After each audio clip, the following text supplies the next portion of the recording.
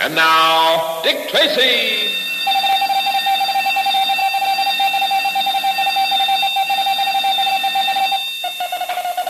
This is Dick Tracy on the case of the Big Black Box. Stand by for action. Let's go, men.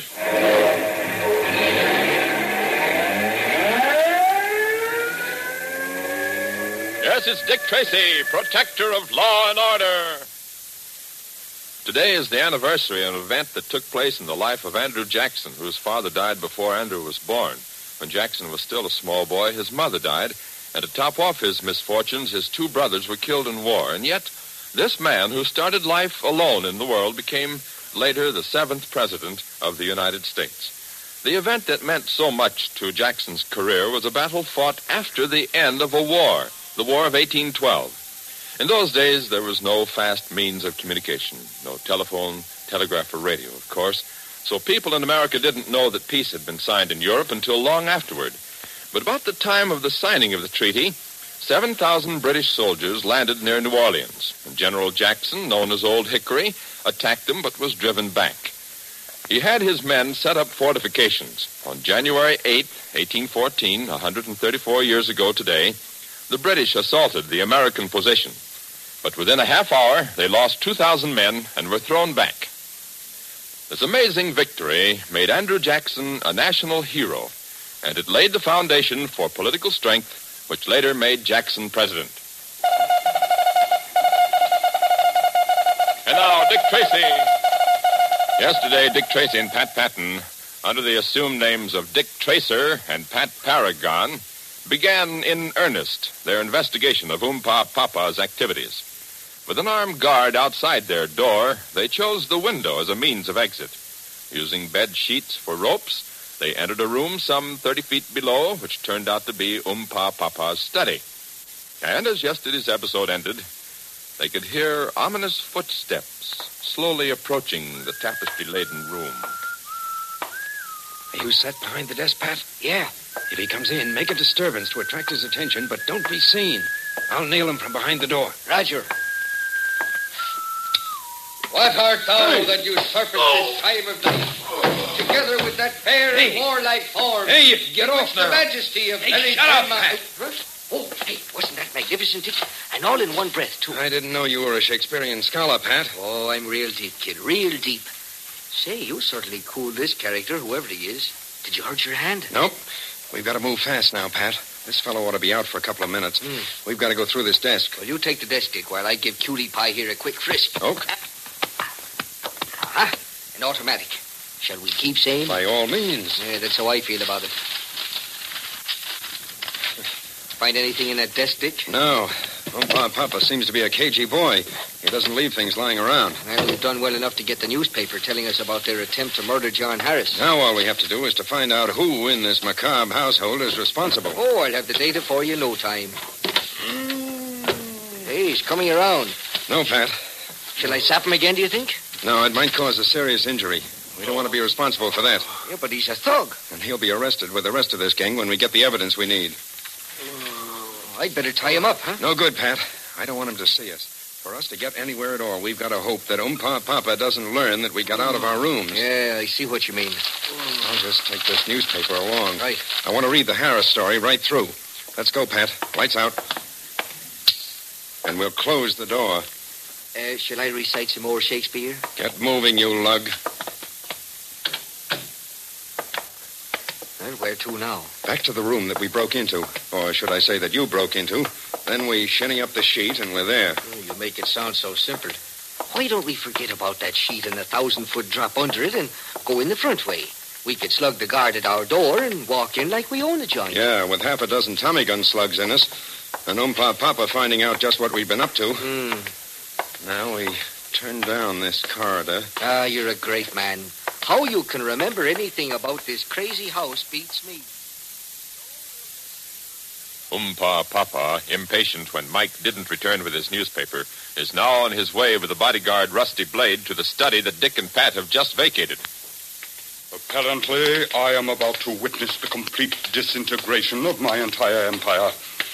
I suppose I have no one but myself to blame.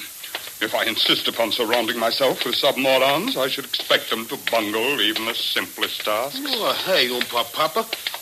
I try to do my best for you. That only makes the results more pitiful. I send you out with explicit instructions to kill a man. Not only do you do everything backwards, but the man is still alive. Yeah, but not very much alive with 3 slugs in his back. I do not recognize degrees of inefficiency. Either a job is done or it isn't. Yeah, but... And just a little while ago, I sent Mike to bring me that newspaper in which your blunder was so thoroughly written up. And he doesn't return. One would think that a little thing like carrying a newspaper wouldn't overtax his brain. Well, maybe he stopped to read it. Let us confine our speculating to the realms of possibility. Yeah, leave us do that. Here we are, my study. You will go in first. Oh, yeah, sure. Hey, Oompa Papa. The lights is out. Well, switch them on, you blockhead. Oh, yeah, that's a good idea. Hey, did you hear that? Of course I heard it. Will you turn on the lights? Yeah. Hey, it's Mike. He's laying on the floor. Hey, come on, get up, Mike. You don't look dignified. Slap his face and wrists. Bring him around. Yeah. Mike, I want you to know that I'm doing this in just the spirit of friendship. More. Oh, no. Okay. You can stop the massage. Yeah. How do you feel? Oh, like somebody dropped a safe on me. For heaven's sake, what happened? I don't know. I come walking in here to get the paper you sent me for. My heart was light and gay. I was whistling a happy tune. My spirits felt... For dear great Caesar's sake, will you stop that drivel? I don't care about your heart, spirits, liver, or anything else. What happened to you? I'm telling you, Papa. I walked into the study. I turned on the lights. Yeah? And I heard a verse. Oh, like Joan of Arc, huh? Someday, I am going to do myself the great good favor of choking you to death while a chorus of 1,000 mixed voices sings Happy Days Are Here Again. Go on, Mike. That's all. I heard a verse, and the next thing I know, this here ape is slapping me around. Any bumps on your head? I don't feel nothing. I must have got a rabbit punch from somebody standing behind the door. You didn't see anybody? No. I hope you two gentlemen don't have a tangle with anyone really tough, like Margaret O'Brien, for instance. Who's guarding the gate? Red. Hello, Red. Has anyone been in or out of the gate today? No one. Well, keep alert. If you see anyone but me, Harry, Rusty Blade, or Mike, shoot them. No, sir. What? Did you pick up the paper, Mike? I never got that far. I left it right here on the desk. It's gone. Hey, maybe we got spooks. You men are armed, aren't you? Oh, yeah, of course. Sure.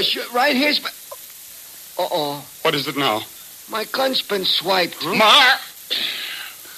My only comment is that I hope whoever has it does me the extreme kindness of shooting you with it. Oh. Get your gun out and search the house, Rusty. I'm going upstairs to talk to Tracer and Paragon. Oh, they couldn't have done it.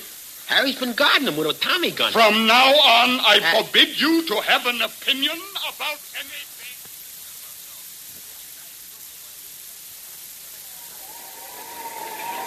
You want to go up the sheet first, or shall I, Dick? I'll go, Pat. When you get to our window, swing the sheet back to me. Anything to keep you happy, son. All right, here goes. Oh, boy. This is slippery. Have to be careful. I guess I can Okay, Dick? Yeah, I'm okay, but when you come, watch the grip.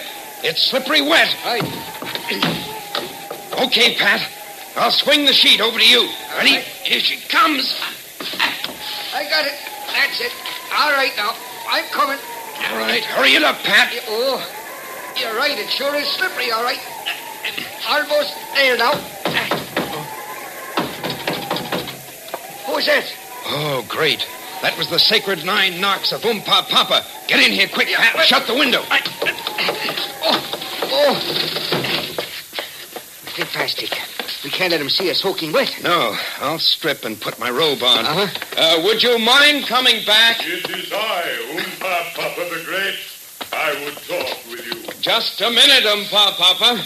Pat, get in there and turn the shower on. Okay. Come in, Papa. Well, thank you very much. What? You're dripping wet. Well, that's why I asked you to wait. I was in the shower when you knocked. I had to get my robe. Why so out of breath? Well, I was doing my setting up exercises. Oh, yes, of course. I see you. You were doing what? Oh, there's Pat taking his shower. Well, I trust that he doesn't do setting up exercises, too. Oh, no. He's in too weak a condition for that. Yes, well, tomorrow he will be strong, for I shall place him in my electronic dynaminator. And I will... I gotta see you, Papa. I have told you never to interrupt me. Yeah, but look, this ain't gonna wait. Now, look, just for this once, take my word and come with me. Come. I shall return, Mr. Tracer, when I see what this idiot...